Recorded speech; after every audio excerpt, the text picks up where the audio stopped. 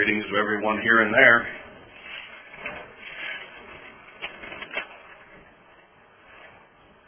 Nelson's comment about how long we've been hearing this message triggered a thought in my head.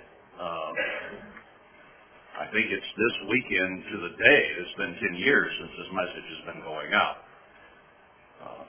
Marla might have to check me on that, but I think in CGG I spoke every third week of the month, which is what this is.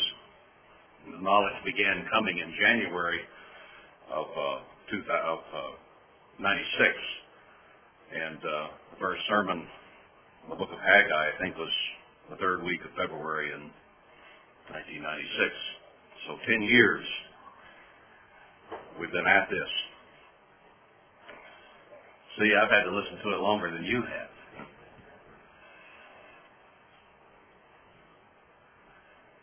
We had an announcement the last couple of weeks about a Western night, and I thought since Western Europe is the wave of the future, it was probably an introduction to that. But as I look around the hall and see boots and hay and saddles and stuff, I think it must have been Western America. First, for us here, every day is Western Day, isn't it? 7 o'clock. I understand there's a fine meal and some games and some singing, and sounds like a good time. So I'll see you at 7. This week, already again so soon, a new moon on Tuesday night, and the weeks of the months are flying by. Well, I guess that's good. We're getting closer and closer to some things happening. But since it's on Tuesday evening at 7, I think I'll combine the Wednesday meeting that we've started to have with it. We shouldn't need nearly so extensive a meeting this week as we did last week. We had quite a few things that needed to be covered. We'll have some updates on assignments and maybe some more things to offer. But instead of having meetings 2 nights in a row, let's do it Tuesday at 7 in combination with New Moon Night. And then we'll have Wednesday free. I think that's about it on announcements. Well, last week we went through several chapters in Jeremiah, ending up at the end of 38. And it was a story of Jeremiah's persecution, essentially. And going to prison, let down into the dungeon, and various things, because people would not accept the message that he was bringing. They just simply didn't want to hear it, didn't want to believe it, and therefore they persecuted the one who brought it. And it ends chapter 38 with verse 28, where it says, So Jeremiah abode in the court of the prison until the day that Jerusalem was taken, and he was there when Jerusalem was taken. So shutting him up in prison, trying to shut his mouth, didn't change anything. It was coming regardless. God had said it would, God's word is sure, and no matter what they did to the messenger, had they even been allowed to kill him, it still would have happened. However, God was not done with Jeremiah yet. He still had work to do, so he was protected and preserved through that time. So let's pick it up then in chapter 39, continuing the story. In the 9th year of Zedekiah, king of Judah, in the 10th month, came Nebuchadnezzar, king of Babylon, and all his army against Jerusalem, and they besieged it. And in the 11th year of Zedekiah, in the 4th month, the 9th day of the month, the city was broken up. So approximately an 18-month siege. They came against the walls. They were there for 18 months. Everyone inside the city, I'm sure, was scared half to death. Supplies dwindled over that period of time. Cities had walls and were defensed for protection. People tended to farm outside the city. They would come in at night for protection. And they had a certain amount of stores laid up to protect them in time of siege. But in a long siege, your food goes away. Your water begins to go away. And you become more and more fearful, living under the idea, day after day after day, that today might be the day they break the walls down or come over the walls and kill you. That's quite a bit of pressure to live under, isn't it? As it builds and builds and builds. A lot of sleepless nights, a lot of worry, a lot of fear, concern about wives, husbands, especially the children perhaps. What will happen to my children? Will they kill me? Will they take them captive? Will they put them to the sword? What will they do with my children? It's a very fearful time. And I say that because the day that it was taken, the 9th day of the 4th month, is the day that was set aside as the fast of the 4th month. It's hard to grasp how frustrating the time was that led up to the destruction of the wall and the invasion of the city when they were taken captive. Very, very traumatic time in their eyes and in their lives. The anticipation finally came to fruition, and it was not a good thing. The other point I want to make here at the beginning is the prophet was right. All the things that he had said would happen, happened. Didn't matter what they thought, what they did. God was right on time. God did what he said he would do. And that is true of God, whether it is cursing or blessing. Whichever he says will happen, will happen. And the only wild card in there is who it happens to. Blessing or cursing. And we have a choice as to which we will go through. Blessing or cursing. As he said, therefore, why will you die? But choose life, O Israel. You have a choice to make. We heard in the sermonette about denying ourselves. We're in an age of instant gratification. We want to be made happy now. Whatever we want it now. And yet, all the Bible is about denying human appetites, denying human desires that are illegal or wrong desires. Now, we can enjoy the things that God has made for us to enjoy and have no fear or conscience or have to deny ourselves in some respects, depending on what God wants done at the moment. So sometimes even things that would be good under normal circumstances and that we wouldn't have to deny ourselves, we have to deny because of prophecies, of things that God says will happen, and what needs to be done in order to circumvent the evil that is coming.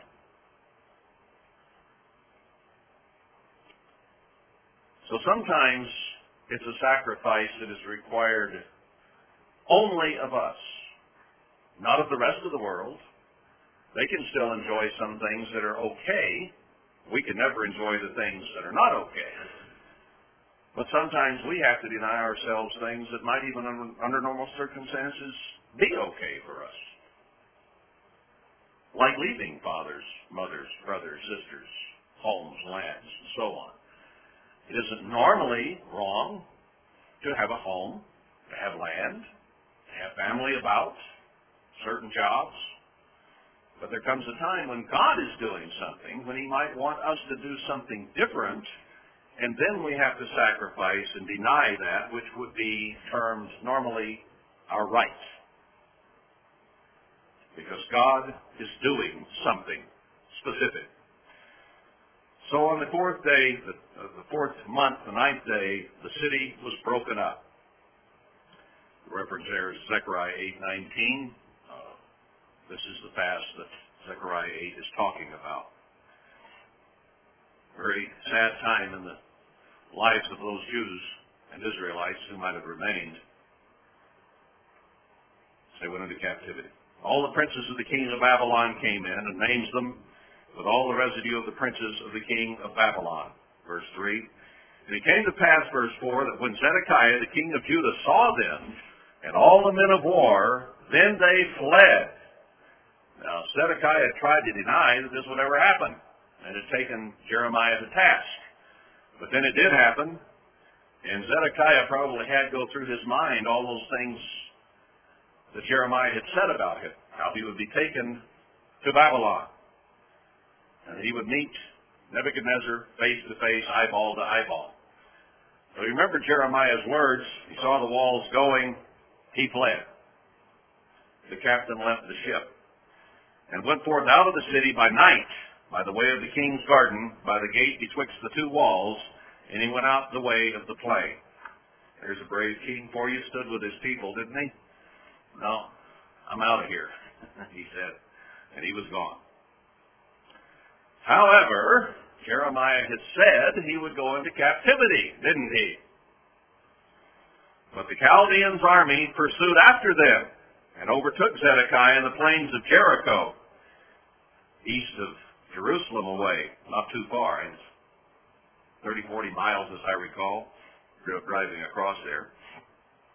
When they'd taken him, they brought him to Nebuchadnezzar, king of Babylon, to Riblah in the land of Hamath, where he gave judgment upon him. So Jeremiah's words were true right down to each word, eyeball to eyeball. Then the king of Babylon slew the sons of Zedekiah in Riblah before his eyes. Also the king of Babylon slew all the nobles of Judah. So Zedekiah lived to see all his sons chopped and hacked to pieces right before his very eyes, and all the rulers and leaders that had worked under him in Jerusalem were also hacked down in front of him. And then what happened? Moreover, he put out Zedekiah's eyes. How would you like to live with the last thing you saw, your children being hacked to pieces, and then someone stuck a hot poker in your eye sockets, and you never saw another thing? And he bound him with chains to carry him to Babylon. Very morbid thing to have to remember. Plus, it also rendered Zedekiah unable to ever do anything about it. No vengeance, no revenge, because from then on he would grope to find the wall. Couldn't see. You can deny prophecy, but it's going to happen. And the Chaldeans burned the king's house and the houses of the people with fire and broke down the walls of Jerusalem. Now, need I remind that the walls of the church have been broken down, they've been breached. Church people have been taken into captivity, spiritually speaking, put to the sword. Many have died spiritually. Many are sick spiritually. Many are in captivity spiritually. And that's where we are. And it's about to happen to our nation, just as it happened to those Jews. Then Nebuzaradan, the captain of the guard, carried away captive into Babylon the remnant of the people that remained in the city, and those that fell away, that fell to him, with the rest of the people that remained. So they took the majority of the people into Babylon, into captivity. But Nebuzaradan, the captain of the guard, left of the poor of the people, which had nothing, in the land of Judah, and gave them vineyards and fields at the same time. So he left the seed there. Probably the thinking was, let's leave some people here, and then we can tax them. The ground is going to continue to produce. The fruit trees are going to produce. So let's leave some people there to raise them. They're still our slaves, basically. They're still our people. We'll still rule over them, but we'll be able to get money from them. That's the way kings think. Now Nebuchadnezzar, king of Babylon, gave charge concerning Jeremiah to Nebuzaradan, the captain of the guard, saying, take him and look well to him, and do him no harm, but do to him even as he shall say to you. Now that's interesting. How did Nebuchadnezzar know about Jeremiah? Perhaps they had spies in the land, and maybe it had been reported to Nebuchadnezzar that there was one Jeremiah saying that Babylon would be taken captive. Not Babylon, Jerusalem, would be taken captive. But here was a guy preaching that he, Nebuchadnezzar, would take over. Now Nebuchadnezzar probably could get some rush of vanity out of that, so that when they did take the city, he says, separate out that fellow Jeremiah. Do whatever he wants. Take care of him. He's a good egg. See, he had a totally different view of Jeremiah than did the king of Judah, because the prophecy was not against the king of Babylon at that time. It was against the king of Judah. Now that story will change shortly. Let's live on and read on, and we'll see that. Not this week, but soon. Verse 13. So Nebuzaradan, the captain of the guard, sent these fellows and all the kings of Babylon's princes. Even they sent and took Jeremiah out of the court of the prison and committed him to Gedaliah, the son of Ahikam, the son of Shaphan, that he should carry him home, so he dwelt among the people. Now, Jeremiah had been telling the Jews, you go into Babylon. You're going into a 70-year captivity. Don't fight it. Don't stay here. Go on to Babylon and take your medicine. In other words, this captivity was a punishment upon the Jews. And it's something he said, do not deny it, accept it, go do it. Live there, serve the king of Babylon 70 years, and then there will be a time of release. Just as we have been, in that sense, in the captivity of Babylon now for 70 years, and we are about to be released from that. If we haven't already partially been, it will become a complete release very soon.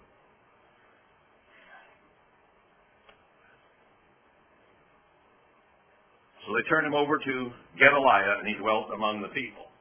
Now, why, after preaching for them to go to Babylon, did he choose to stay there? Well, Jeremiah was obeying God. Jeremiah was doing what God wanted done. Jeremiah didn't need the punishment of going into captivity. He was allowed to stay home. Now, part of the reason for that, I'm sure, we will read shortly, is that God wasn't done with Jeremiah yet. He has some prophesying left yet to do. And he had to be in Jerusalem, or the environs thereof, in order to speak to the people that God wanted him to deliver a further message to, the ones who had been left behind. Just as in this modern end time, there are people that are going to go into captivity, and there are going to be some left behind. And there has to be a message to those left behind as well. So they carried him home, and he dwelt among the people. Now the word of the Eternal came to Jeremiah while he was shut up in the court of the prison, so before the breaching of the walls and the destruction of the city. Go and speak to Ebed-Melech the Ethiopian, saying, Thus says the Eternal of hosts, the God of Israel, Behold, I will bring my words upon this city for evil and not for good, and they shall be accomplished in that day before you. Jeremiah was to witness these prophecies coming to pass. But he was talking to the Ethiopian. This is the message to go before him. The Ethiopian would see it come to pass. But I will deliver you in that day, says the Eternal, and you shall not be given into the hand of the men of whom you are afraid. For I will surely deliver you, and you shall not fall by the sword, but your life shall be for a prey to you, because you have put your trust in me, says the Eternal. So here was a man who was not a Jew. He was an Ethiopian. But what had he done? If you go back to chapter 38, starting in verse 8, he is the one who delivered Jeremiah out of the dungeon. So he's going to die in there. Save him. Take care of him. Well, God remembered that. When you do good to those whom God favors or wants good done to, God will remember it. So even in all this destruction, God took Jeremiah's time to go to this man and say, you are going to live. The people you fear will not kill you. God takes care of all the details. The hairs of our head are counted. Not a sparrow falls to the ground that God doesn't know it. He's very concerned. And I think that this is a beautiful example of someone who was really unimportant in the larger scheme of things in a way, and yet because he showed grace and favor, like this Good Samaritan story, same kind of a thing, who took care of someone in pain and about to die. God remembered it. You can't go wrong trusting God and doing the things he says. Take care of the stranger, take care of the enemy, love your enemies, do good to those that despitefully use you and persecute you. Because God is watching. He knows. He has, within his power, the ability to do anything for you that he so chooses. He can deliver you, no matter what the circumstance. So chapter 40, the word that came to Jeremiah from the Eternal after Nebuzaradan, the captain of the guard, had left him to go from Ramah, when he had taken him being bound in chains among all that were carried away captive of Jerusalem and Judah, which were carried away captive unto Babylon. So they put him in chains, and he thought, I guess I'm going to Babylon too. It didn't work out that way. The captain of the guard took Jeremiah and said to him, the Eternal, your God, has pronounced this evil upon this place. So you were right all along.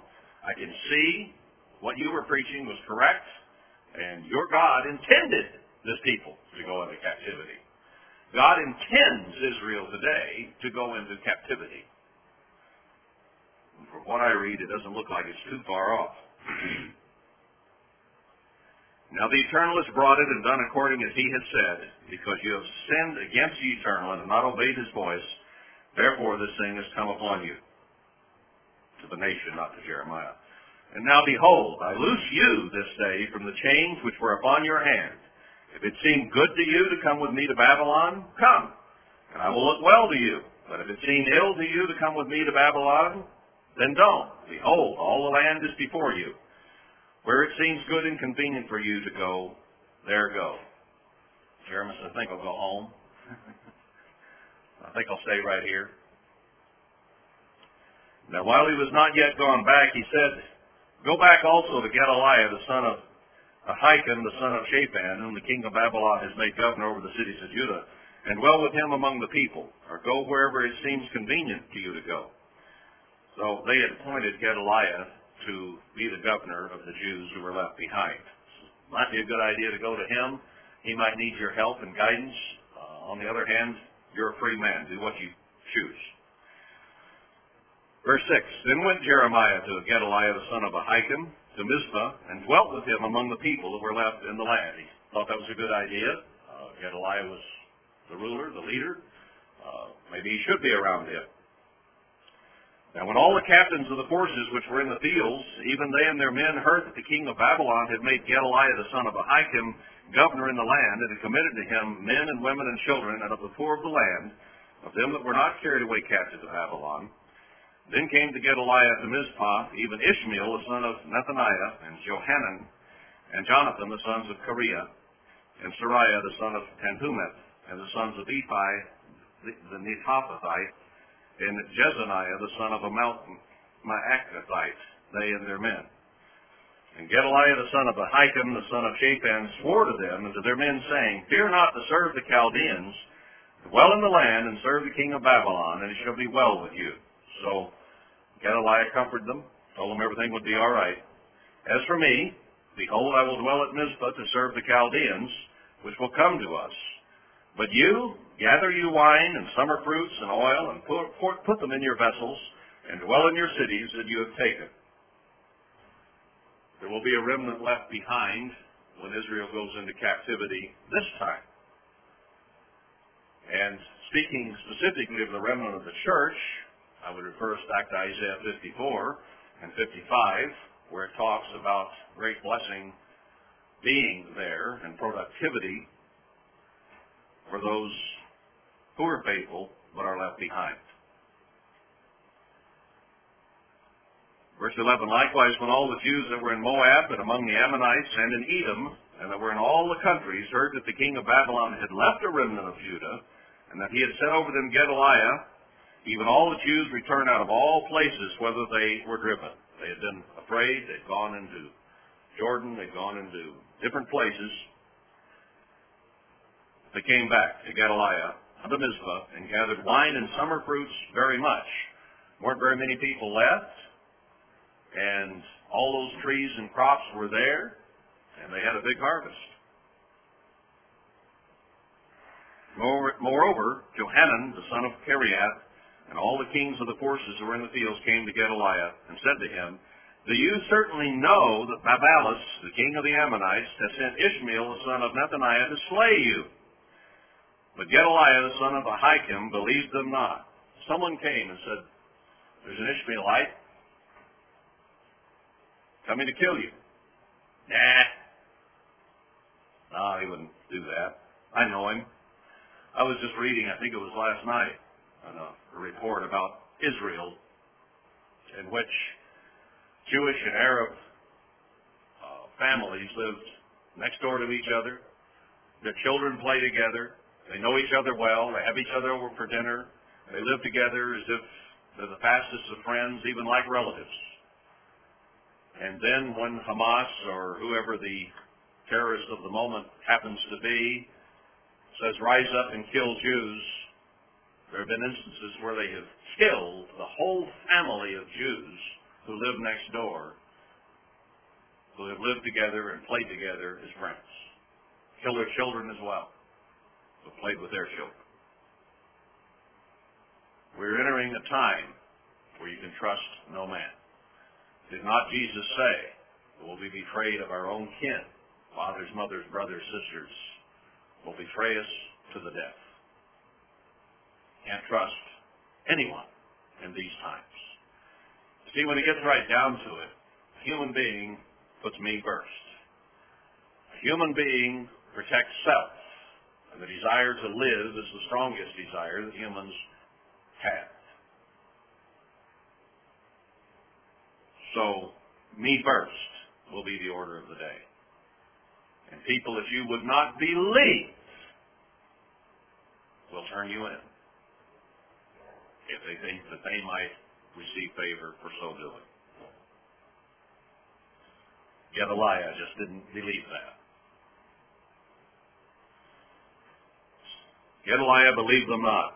Verse 15, Then Johanan, the son of Kareath, spoke to Gedaliah in Mizpah secretly, saying, Let me go, I pray you, and I will slay Ishmael, the son of Nethaniah, and no man shall know it.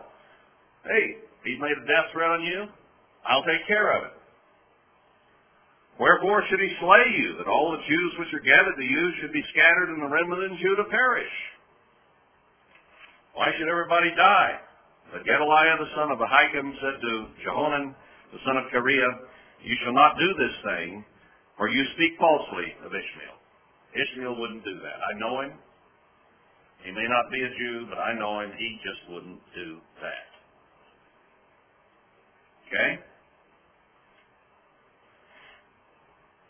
Now it came to pass in the 7th month that Ishmael, the son of Nethaniah, of the royal seed, and the princes of the king, even 10 men with him, came to Gedaliah, the son of Ahikam, to Mizpah, and there they did eat bread together in Mizpah. And I'm sure that Gedaliah was sitting there saying, Hey, I was right all along. We're sitting down, we're having a fine meal together. Everything is hunky-dory. Then rose Ishmael, the son of Nethaniah, and the 10 men that were with him, and smote Gedaliah, the son of Ahikam, the son of Shaphan, with the sword, and slew him, whom the king of Babylon had made governor over the land. Famous last words. This is a nice guy. We're going to sit down and have a meal. Well, they all got full. At least he died with his tummy full. What can you say? Ishmael also slew all the Jews that were with him, even with Gedaliah at Mizpah and the Chaldeans that were found there and the men of war. That is another of the fasts of the months. It was the day that the leader of the Jews was killed. Sad day for that remnant people left behind. And it came to pass the 2nd day after he had slain Gedaliah, no man knew it. They didn't have television. They didn't have instant communication as we do today. 2nd day after Gedaliah had died, that there came certain from Shechem, from Shiloh, and from Samaria, northern area where Israel had been, even 80 men, came down, having their beards shaved and their clothes rent, and having cut themselves with offerings and incense in their hand, to bring them to the house of the Eternal. They were saddened, they were alarmed, they were frustrated by the captivity that had come, so they came down to the house of God to talk about it. Well, these men were apparently coming to worship God. And Ishmael the son of Nethaniah went forth from Mizpah to meet them, weeping all along as he went, crying great big crocodile tears. Oh my, the terrible things that have happened. Putting on a big show. As he met them, he said to them, "Come to Gedaliah, the son of Ahikam." And it was so, Gedaliah was dead, but he said, "Come on, let's go see Gedaliah." And it was so, when they came into the midst of the city, that Ishmael the son of Nethaniah slew them and cast them into the midst of the pit, he and the men that were with him. Treachery knows no bounds. But 10 men were found among them that said to Ishmael, "Slay us not, for we have treasures in the field, of wheat and of barley and of oil and of honey." So they bribed him, in other words. So he forbare and slew them not among their brethren. So he killed 70 and threw them in the pit. And these 10 said, "We'll give you great treasures. We have it. It's yours. Don't slay us." Now the pit wherein Ishmael had cast all the dead bodies of the men whom he had slain because of Gedaliah was it which Asa the king had made for fear of Baasha, king of Israel, and Ishmael the son of Nethaniah filled it with them that were slain. You can't trust your Arab neighbors. You probably should sell your ports to them, but, don't really trust them. They wouldn't do anything bad to us. Come on, you're fighting a worldwide war on terrorism, and then you let people buy your ports who are of the enemy? Now, they'll tell you they're not. Nethaniah made himself out to be a friend. But people's religion runs deeper than any promises they might make.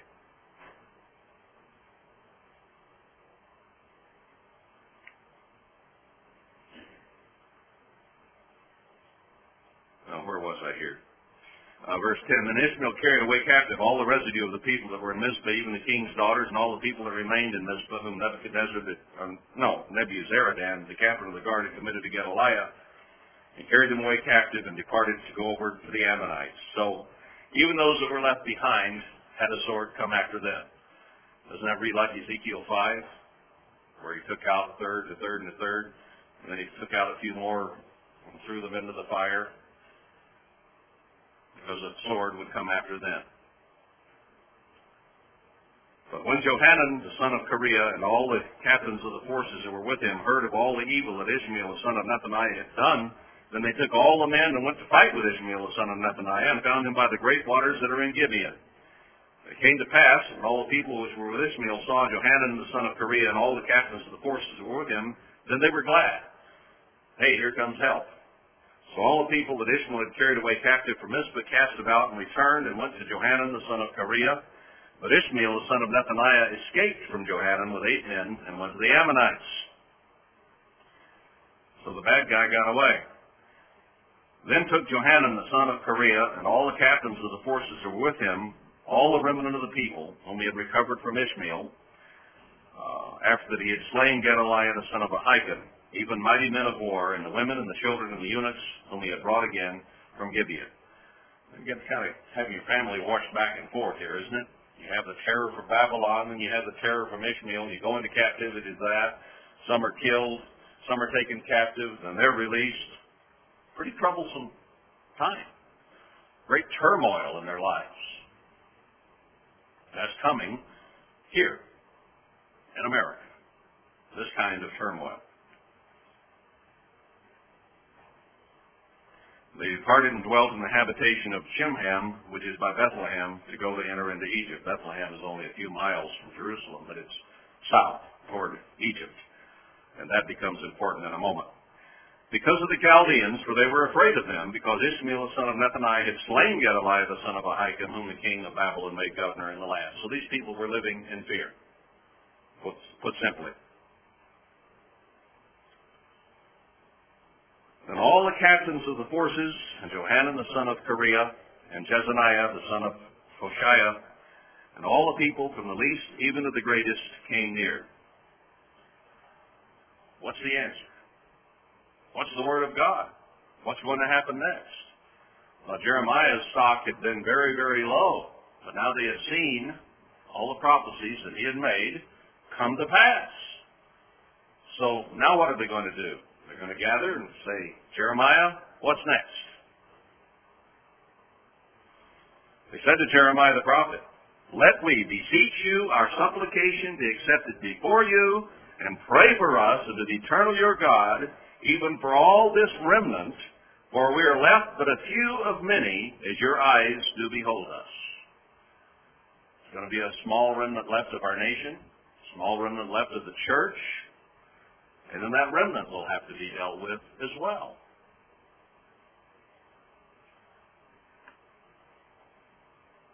We aren't many. You see that the eternal your God may show us the way wherein we may walk and the thing that we may do. Now, isn't that a fine attitude? Come to Jeremiah, the man of God, and say, what should we do? How should we act now? What will happen to us? Pray to God. Give us the word of God. We will do it. Do you think that there are people in the church today who would hear prophecies of what would happen, see some of it beginning to happen or happen, and then say, oh man, that's scary, and then go to the ones who have preached it and ask them, what's next? We will do whatever you say, whatever God wants, we will do it. Can you imagine that there would be people who would have that attitude? I can. Begin to see things happen and say, man, I think we want to do what's right. Then Jeremiah the prophet said to them, I have heard you. Behold, I will pray to the eternal your God according to your words. The things that you brought to me, I will take to God. I'll lay them before him. And it shall come to pass that whatsoever thing the eternal shall answer you, I will declare it to you. I will keep nothing back from you. The whole truth, nothing but the truth. Even if it's bad, I'll tell you. You've asked me, you want to know what God has to say, I'll tell you. Then they said to Jeremiah, their words, the Lord be a true and faithful witness between us. So they swore on God, if we do not even according to all things for which the eternal your God shall send you to us. All things. We won't deny any of it. We'll do it all. Every last word, Jeremiah, that you say. Whether it be good or whether it be evil, from their standpoint, whether it look good or bad, we will obey the voice of the eternal our God to whom we send you, that it may be well with us when we obey the voice of the eternal our God. Sounds like a pretty good attitude, doesn't it? It came to pass after 10 days that the word of the eternal came to Jeremiah. Didn't get an immediate answer. Even Jeremiah. He took this plea to God. 10 days later, God answered. Then called he Johanan the son of Kareah, and all the captains of the forces which were with him, and all the people from the least even to the greatest, got them all assembled to hear this. And said to them, thus says the Eternal, the God of Israel, unto whom you sent me to present your supplication before him. Now let's stop right there. Maybe you haven't read ahead, maybe you have. What do you think God would tell these people? They've come and petitioned him, and petitioned Jeremiah, saying, anything God says for us, we'll do it. Down to the very last word. Doesn't matter whether we like it, don't like it, agree or disagree, we will do every word. Now, how would God respond to that? Think about God for a moment. How would he respond to that attitude?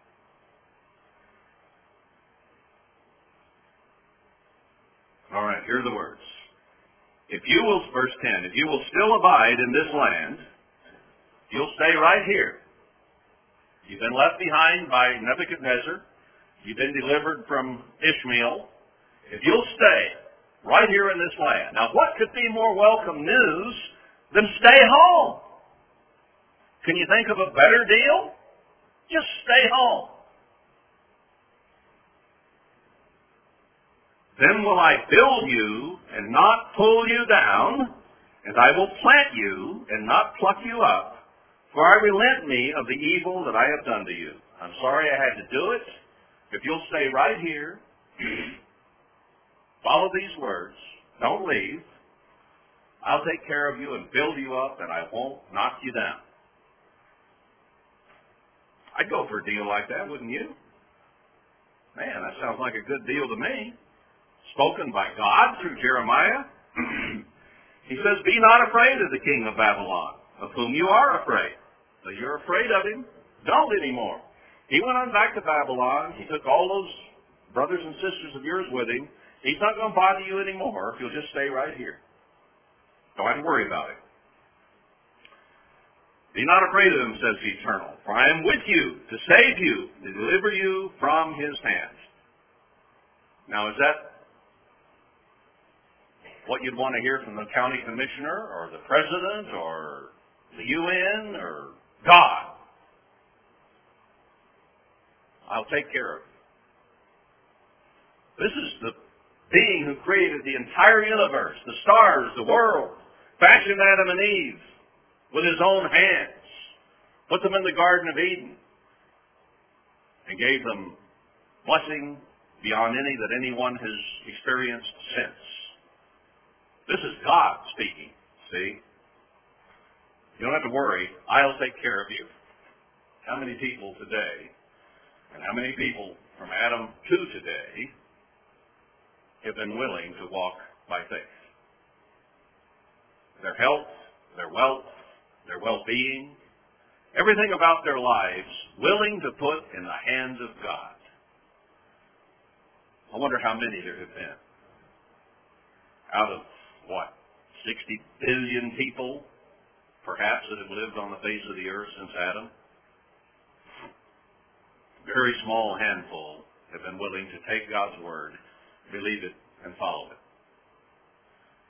Today marks the day when the Earth's population reaches 6.5 billion. We've said 6 billion now for some years. Now it's 6.5. How many would entrust their lives to Almighty God out of the 6.5 billion drawing breath this very day? How many in the churches of God, or should I say just the Church of God and its many divisions, how many today in the Church of God are willing to entrust their entire lives and walk by faith with Almighty God? How many? A very, very pitiful minority or fraction of those who were in the church warming chairs and are today. Not very many. I am with you to save you, to deliver you from his hands. And I will show mercies to you, that he may have mercy upon you, and cause you to return to your own land. Well, that should have been good news. So they said, we'll do it. Whatever God says, good or evil, we'll do it. And all they're hearing is good. Right? Haven't heard a bad word yet, have you? All good story. But, there's always a but in there. But, if you say, we will not dwell in this land, neither obey the voice of the eternal your God, saying, no, but we will go into the land of Egypt, where we shall see no war, nor hear the sound of the trumpet, nor have hunger of bread, and there will we dwell. You say that. And now therefore, hear the word of the Eternal, you remnant of Judah. Thus says the Eternal of hosts, the God of Israel, if you wholly set your faces to enter into Egypt, and go to sojourn there, then it shall come to pass that the sword which you feared shall overtake you there in the land of Egypt, and in the famine whereof you were afraid shall follow close after you. there in Egypt, and there you shall die. Now God gives them options which they could make a choice from. Stay here, and I will protect you. Go to Egypt for protection, and I will send the sword and have you killed. Now, who among us would choose to go to Egypt instead of to God? Isn't that a no-brainer? Let me see the hands of you who would say, I don't think God can protect me, I'm going to Egypt.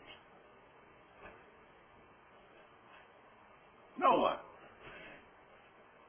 We'll do what God says. Yeah, hold his hand up for it. Nobody's going to do it voluntarily.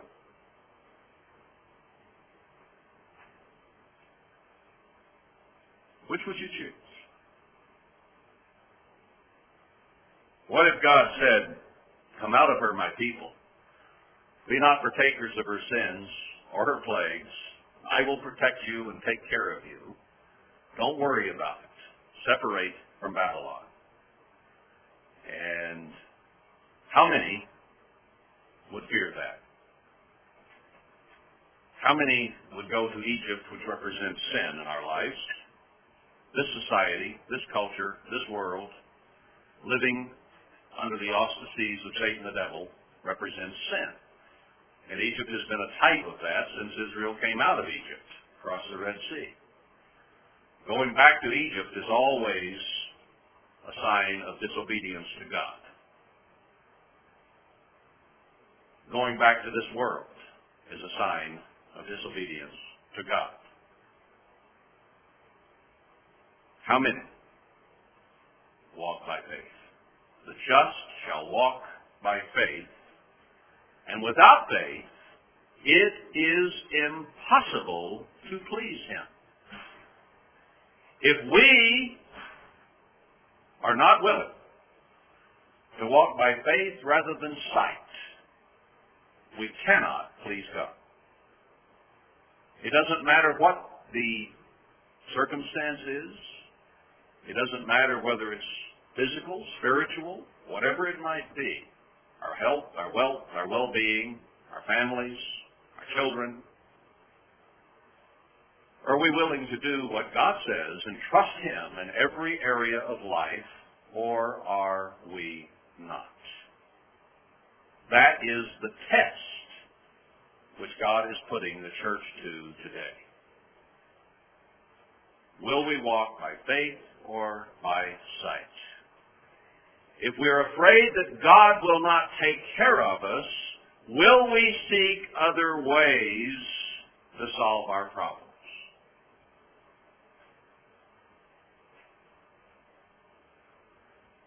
I think we need to consider that in terms of planning and zoning here as a community right now. You see, walking by faith should be a part of, or should be central to every part of our lives. The just shall live by faith. And if we intend to please God, which I'm sure we are all here to do, we have to walk by faith. Walking by sight has never worked. Whether it was fear of Egyptians, fear of Babylonians, fear of Assyrians, whatever the fear of the moment, it is always upon us to walk in fear of God, not man. Bottom line. So God had laid this before them. And I'm sure, being true, godly people choose of the seed of Abraham, Isaac, and Jacob, listening to the God of Abraham, Isaac, and Jacob, I am confident that as we go on here, they will choose life and peace in their own land and their own home, rather than running off to this world for protection. Aren't you?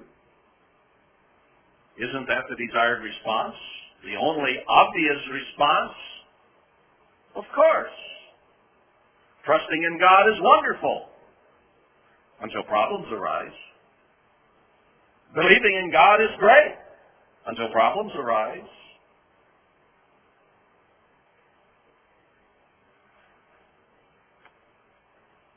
Verse 17. You'll die there, and so shall it be with all the men that set their faces to go to Egypt to sojourn there.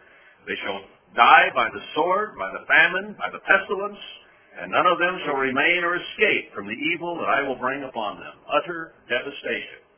Now, not every individual, that is mentioned a little later on, but overall, the vast majority of them would die there if they did that. Pretty strong warning, isn't it? You go to Egypt for protection, I'll send the sword, and I will kill you there. You'd think that would scare people and say, man, I'm not going to Egypt.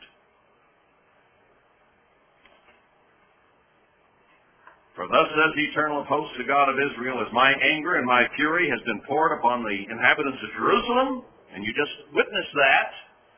You heard Jeremiah all those years say it was going to happen. You didn't believe him. You didn't turn to God, or to me, he said. And you just witnessed the siege of Jerusalem and all these people killed as a result of what Jeremiah said. Now you've talked to Jeremiah. You've told him to beseech me, and you will do anything Jeremiah tells you.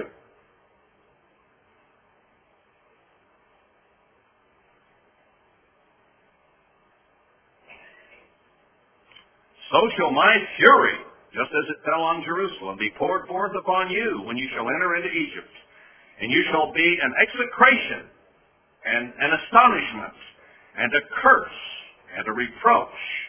And you shall see this place no more. The green grass of home will never show up again in your lives. The Eternal has said concerning you, O you remnant of Judah, go you not into Egypt. Know certainly that I have admonished you this day.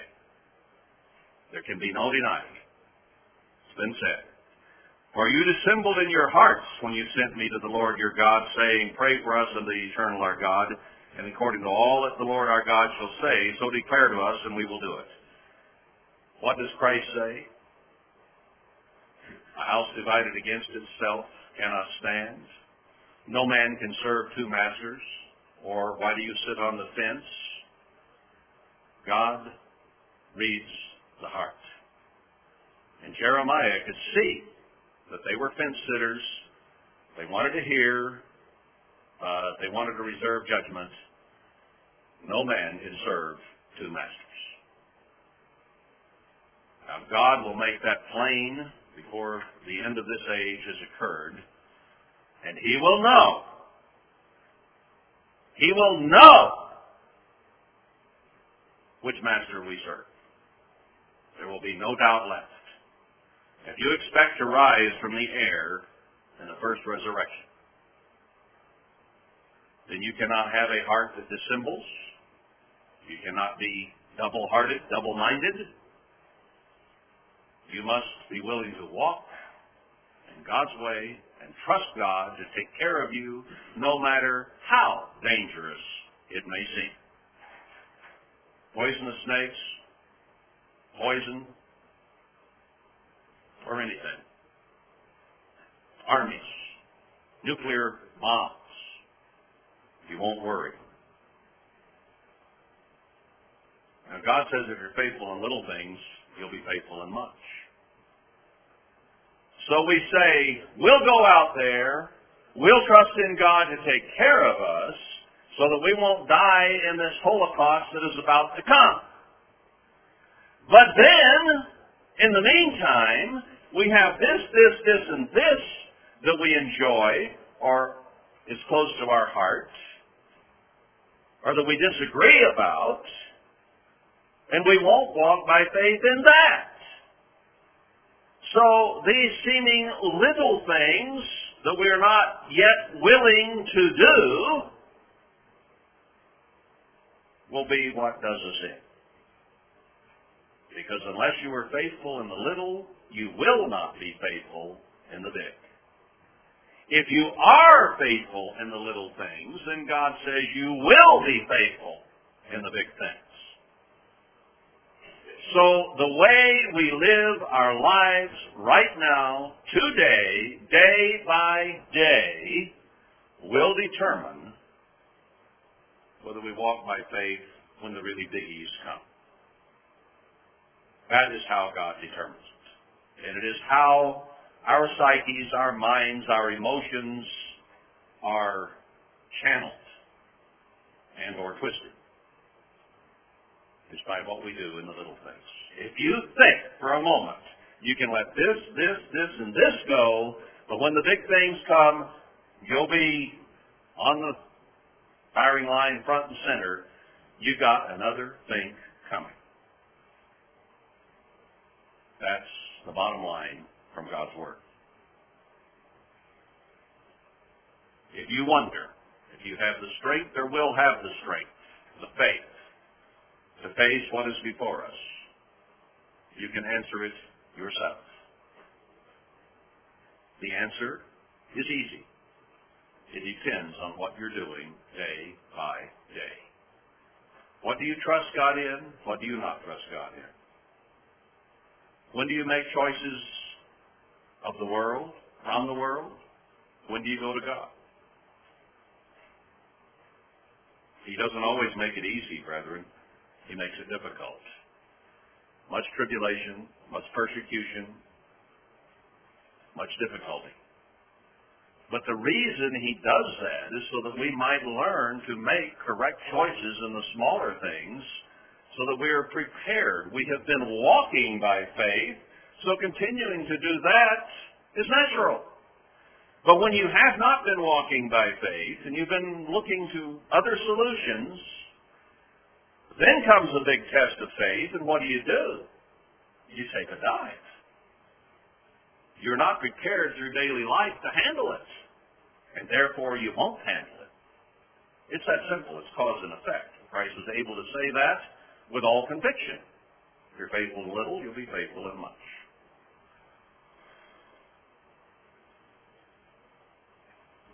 But you dissembled in your hearts when you sent me to the eternal your God, saying, pray for us to the eternal our God, and according to all that the eternal our God shall say, so declare to us, and we will do it.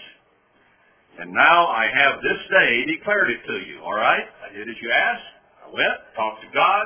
I waited 10 days. He gave me the answer. I came back. I delivered it to you. You've heard it. You're without excuse. You're hearing a lot here that you may not hear in other places. And what you are hearing, you're without excuse about.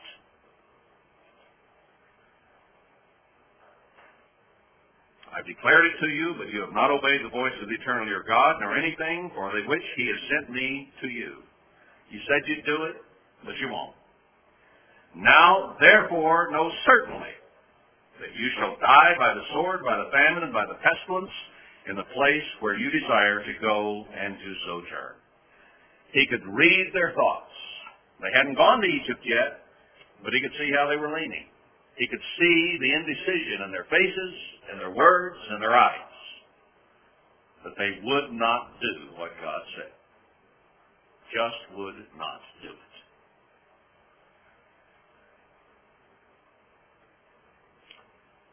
And it came to pass, when Jeremiah had made an end of speaking to all the people, all the words of the eternal their God, for which the eternal their God had sent him to them, even all these words, then spoke Azariah the son of Hoshea, and Johanan the son of Kareah, and all the proud men, saying to Jeremiah, you speak falsely.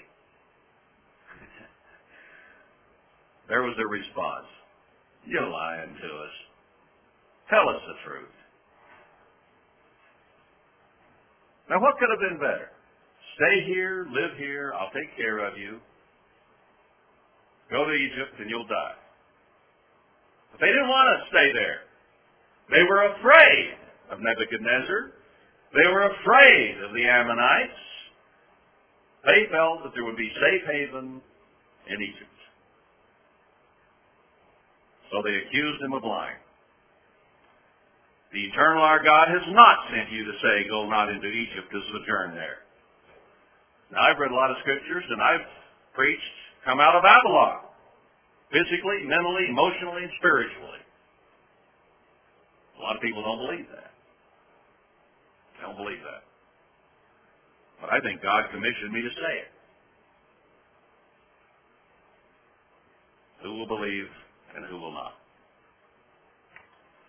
But Baruch the son of Neriah set you on against us, for to deliver us into the hand of the Chaldeans, that they might put us to death and carry us away captive to Babylon. You're part of the conspiracy, Jeremiah. You're telling us the wrong thing. So Johanan the son of Kareah and all the captains of the forces and all the people obeyed not the voice of the Eternal to dwell in the land of Judah. They started packing their bags. We cannot trust God, was the bottom line. We will not walk by faith in God. We think the Egyptians can do better. How easy it is to forget history. These were blood Jews. These were Israelites who had come out of Egypt, and their ancestors had seen the waters part and seen the waters come together and kill the Egyptians. They talk about it a lot in their history. The Jews do to this day, about how God delivered them from Egypt. And the first sign of fear, where do they go? To Egypt. We have been a part of this nation, of this people. We've come to trust in the American government. We've come to a trust in the American way in this land. And we have trouble not trusting it. Even when we see our government knuckling under to the New World Order and betraying us on every hand, and it's coming right out in the open now, we still have trouble obeying God and separating ourselves from the society that we are in. Human nature is not changed at all.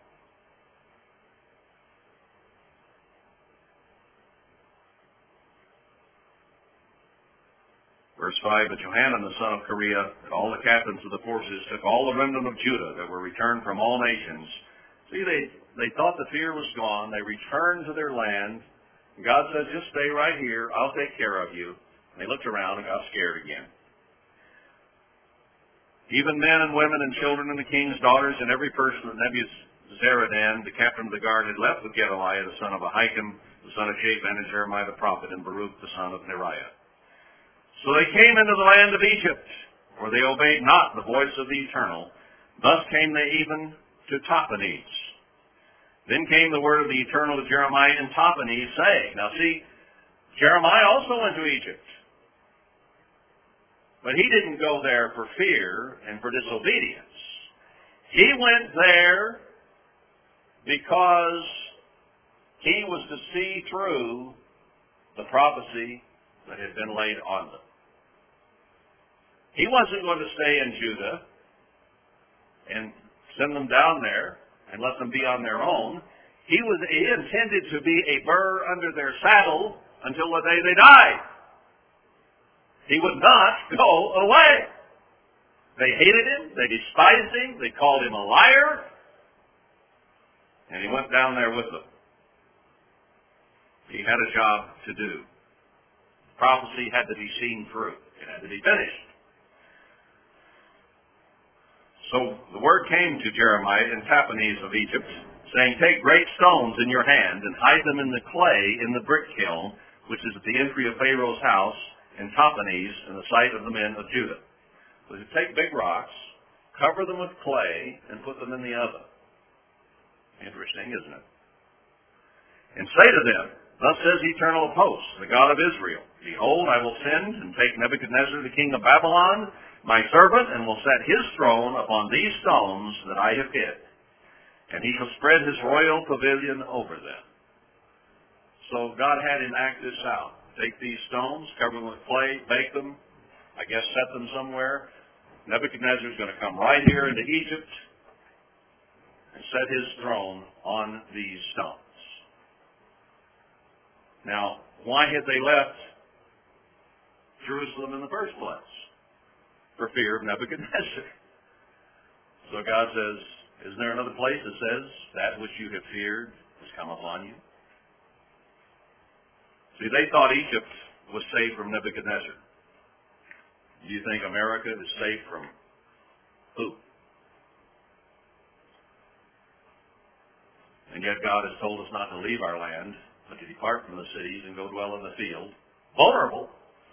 But he said he'll take care of us if we'll obey and be humble and meek and righteous. He always has that caveat in there.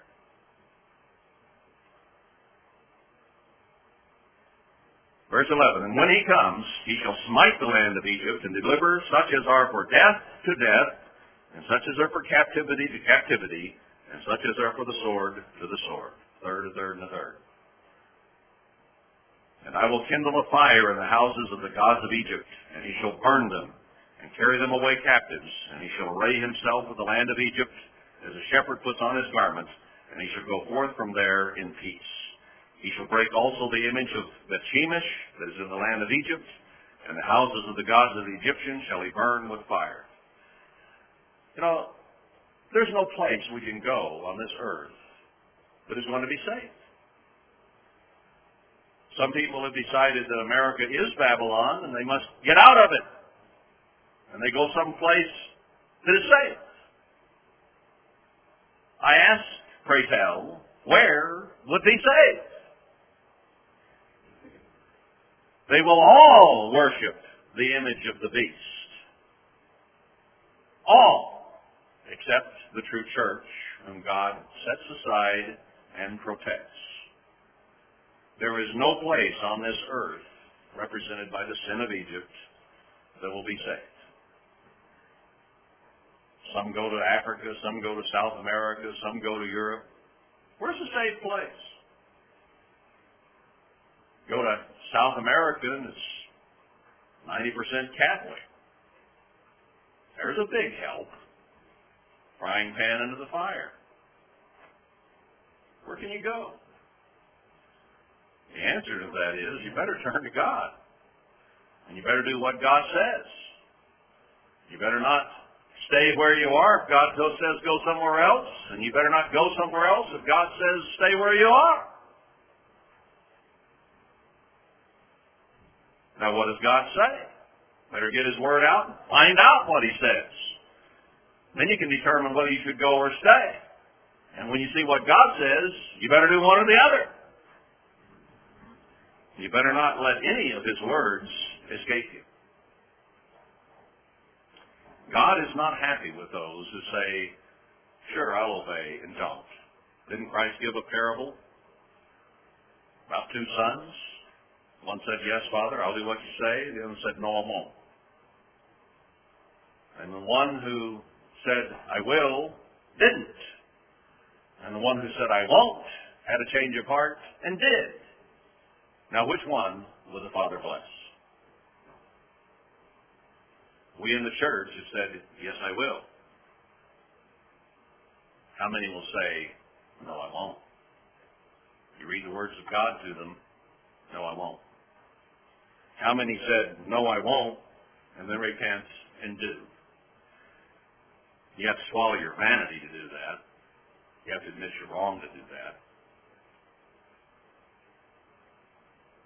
That's hard.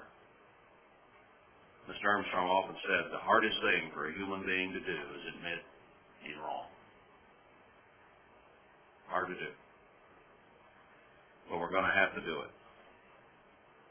We'll have to obey God in everything he says, otherwise we'll be in deep, deep trouble because he does not like it when somebody says they will and don't, and he likes it when they say I won't, and they change their mind and do. These people didn't do that. They said they would, and they didn't. Why did Christ give parables like that anyway? Had he not seen all this history from on high, came to this earth? He knew how people are. He could give those parables with absolute confidence. And he knew what the Father's reaction would be. He'd seen it over the millennium.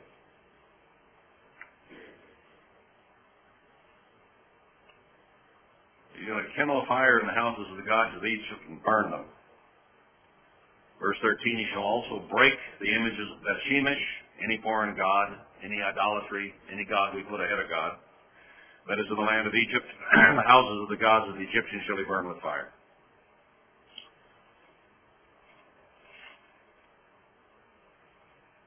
Well, let's make a run at it. I've got 15 minutes, I guess. Chapter 44. The word that came to Jeremiah concerning all the Jews which dwell in the land of Egypt, which dwell at Migdol and at Tahpanhes and at Noph and in the countries of Patros, say. So, they made the transition to Egypt. God said, you'll die there. All right, so then Jeremiah is there. God sends a word to them now that they are there. You can't get away from God, can you? You can run, but you can't hide. He knows. And he will do what he says he will do. Thus says the eternal of hosts, the God of Israel. You have seen all the evil that I have brought upon Jerusalem. Gives them a brief history lesson. Recent history for them. And upon all the cities of Judah. And behold, this day they are a desolation, and no man dwells therein. And we can look at the church, spiritual Judah today. And all these things that we've been reading about the last 10 years have essentially happened and are still going on within the church. Because of their wickedness, which they have committed to provoke me to anger, and that they went to burn incense and to serve other gods, whom they knew not, neither they, you, nor your fathers. We select our own gods. They may not be named after Egyptian gods. Beth-Shemesh, who worships Beth-Shemesh? Nobody here. Doesn't matter, does it? What do you worship? You worship what you spend your time with, your energy with, and what you do. That's what you worship. If we're self-indulgent and don't deny ourselves, then idol is self. Self-made God. We have in our society a saying in business, he's a self-made man. Well, in religion, maybe we should call it a self-made God. Because we want everyone to serve us, to do for us, to take care of us. We don't want to deny ourselves. We don't want to sacrifice and present our bodies a living sacrifice. By nature, we're selfish and we want to serve self and have self feel good, look good, anything but be good is human nature. So this isn't just about ancient Israelites. This is the prophecy of Jeremiah the prophet to the end-time church. In the latter days, you shall understand it, he says several times. Daniel said that. Isaiah said that. Different ways, but it's all about now is what it's about. So forget the crocodile gods of Egypt. It's the gods of modern America that we have a problem with. And the gods that we have made ourselves. Verse 4, howbeit I sent to you all my servants the prophets, rising early and sending them, saying, oh, do not this abominable thing that I hate. But how often does it fall on deaf ears? How long, O Lord, do we have to hear this? Well, maybe until we respond properly and worship God and serve him with our whole heart. Not just emotion, but with the things that we do. You see, there are a lot of Protestants that think they love God with their whole heart. Lots and lots of them. It's emotion. But our lives cannot be ruled by emotion. They have to be ruled by every word of God, leaving none out. Emotion is good, but emotion is by no means everything. The words of God are what are important. So saying I love Jesus, or I love the Lord, or I love Almighty God means nothing if we don't do what he says, because it shows that we're a hypocrite and a liar.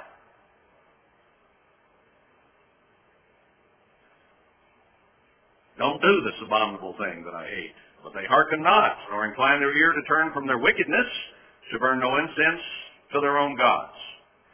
Wherefore my fury and my anger was poured forth, and it was kindled in the cities of Judah and in the streets of Jerusalem. They are wasted and desolate as at this day. And the church is too. And the nation is about to be, very soon now. Therefore now thus says the eternal God of hosts, the God of Israel. Wherefore commit you this great evil against your souls, to cut off from you man and woman, child and suckling out of Judah, to leave you none to remain. Why do you do this? Why can't we obey God? We want to be a part of his remnant, a part of his tithe. Are we willing to obey him?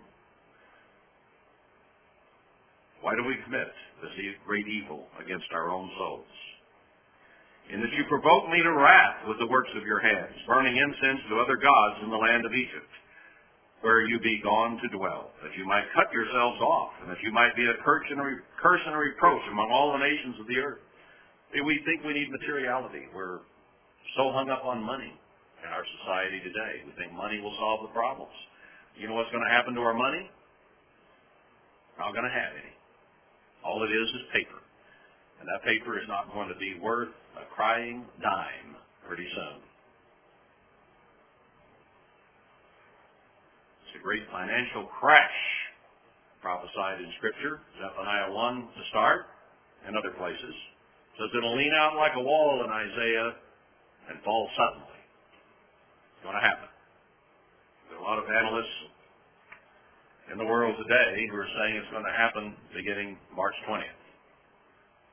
And through that week, March 26th. Are they right or are they wrong? I don't know. But the dynamics that they cite and the decisions that have been made by our government and other governments seem to indicate that it very well could be the beginning of the end. But it won't be a gradual decline according to Scripture. When it does come, whether they're right about March or not, and they very well may be, when it comes, it's going to come suddenly. And all those dollars you coveted aren't going to be worth anything.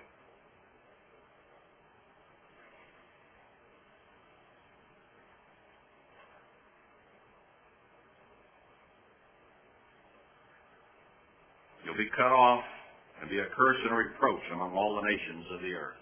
That's what America is headed for, to be a curse and a reproach to all nations. All nations. Verse 9, have you forgotten the wickedness of your fathers and the wickedness of the kings of Judah and the wickedness of their wives and your own wickedness and the wickedness of your wives, which they have committed in the land of Judah and in the streets of Jerusalem? Americans honor sin. Sin is our entertainment. Lying, cheating, stealing, adultery, fornication, perversion, gay, you name it. Anything God condemns is what we put out on the airwaves, audio and video, for our people to enjoy as recreation. When will we ever learn? Oh, that was a good movie. You see that movie? No, not gonna either. In fact, I don't watch many anymore. Trying to be very, very selective what we'll watch. We've had to change, haven't we?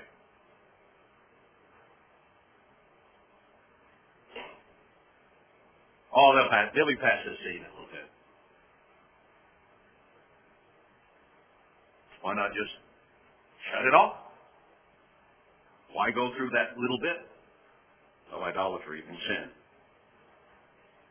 and being entertained by wickedness? God is not entertained by sin. He's just not. He hates sin. He sees what sin has done from Adam and Eve down to today, and the misery and the frustration, the death, sickness, and horror that sin has brought. And he hates it, much as we might love it. But I'll tell you what, his opinion is the only one that counts. Yours or mine doesn't. He is going to put sin out of the earth. Everyone for 1,000 years will walk in peace, safety, harmony, love, and all the things that we want to have while we cling to the things that we enjoy. They're all going to be done away with. And that scripture about you seeing your teachers in Isaiah 30, 21:30 or 30:21, I might have transposed it, has to do with the end-time church, not just the millennium. It starts now.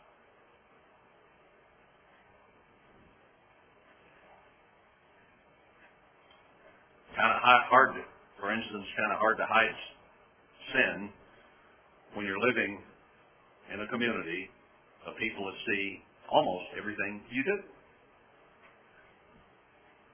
Isn't it? They can see you. They can see your attitudes. They can see your words. They can see your actions. You might hide in your house,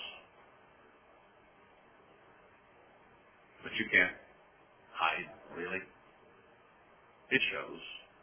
Whatever is going through your head eventually shows. It will come out, and things you say and the way you say things, it just will. Can't hide. That's a good thing. That's a good thing. We may not like it, but it's a good thing because it helps us do what we ought to do and not be hypocrites. Because we know to do right, but it's difficult to do it, isn't it?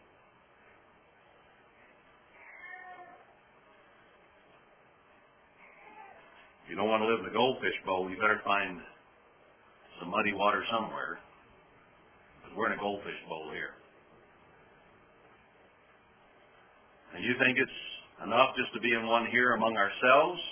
There are people scattered all around the land that talk to people out here, and they are looking at you in this bowl through other people's eyes. Now, isn't that scary? Because how do people twist? How do people impute motives that may or may not be there about you when they talk to others elsewhere? They may not see you the way you see you. And horror of horrors, maybe they do see you the way you see you, but aren't doing anything about it.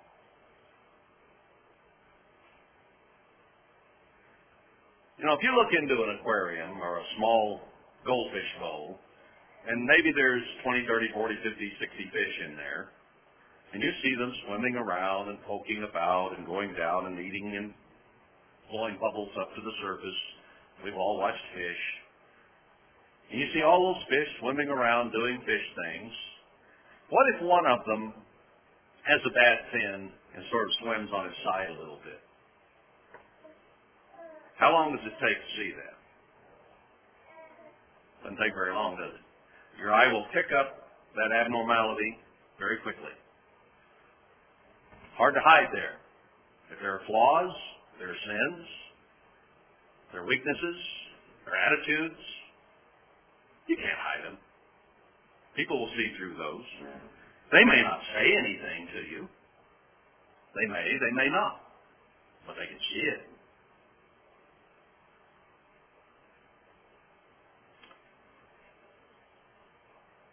I'm not trying to scare you about people, but if you think people have perception of attitudes, what about God?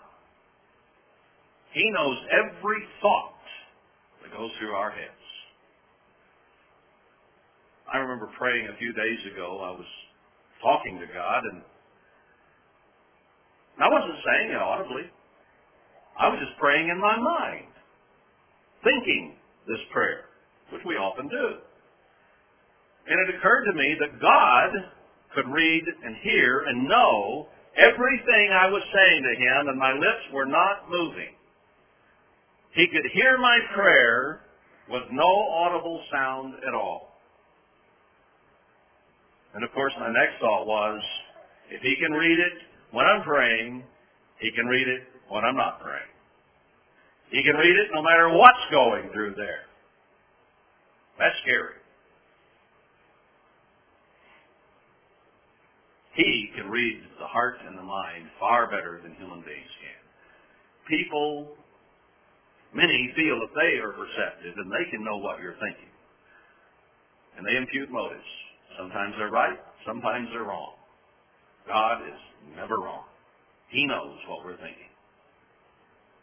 And he judges and discerns the heart. If you think you can fool him, you're already fooling yourself. You can't do it. I bet I'm nearly into that tape, aren't I?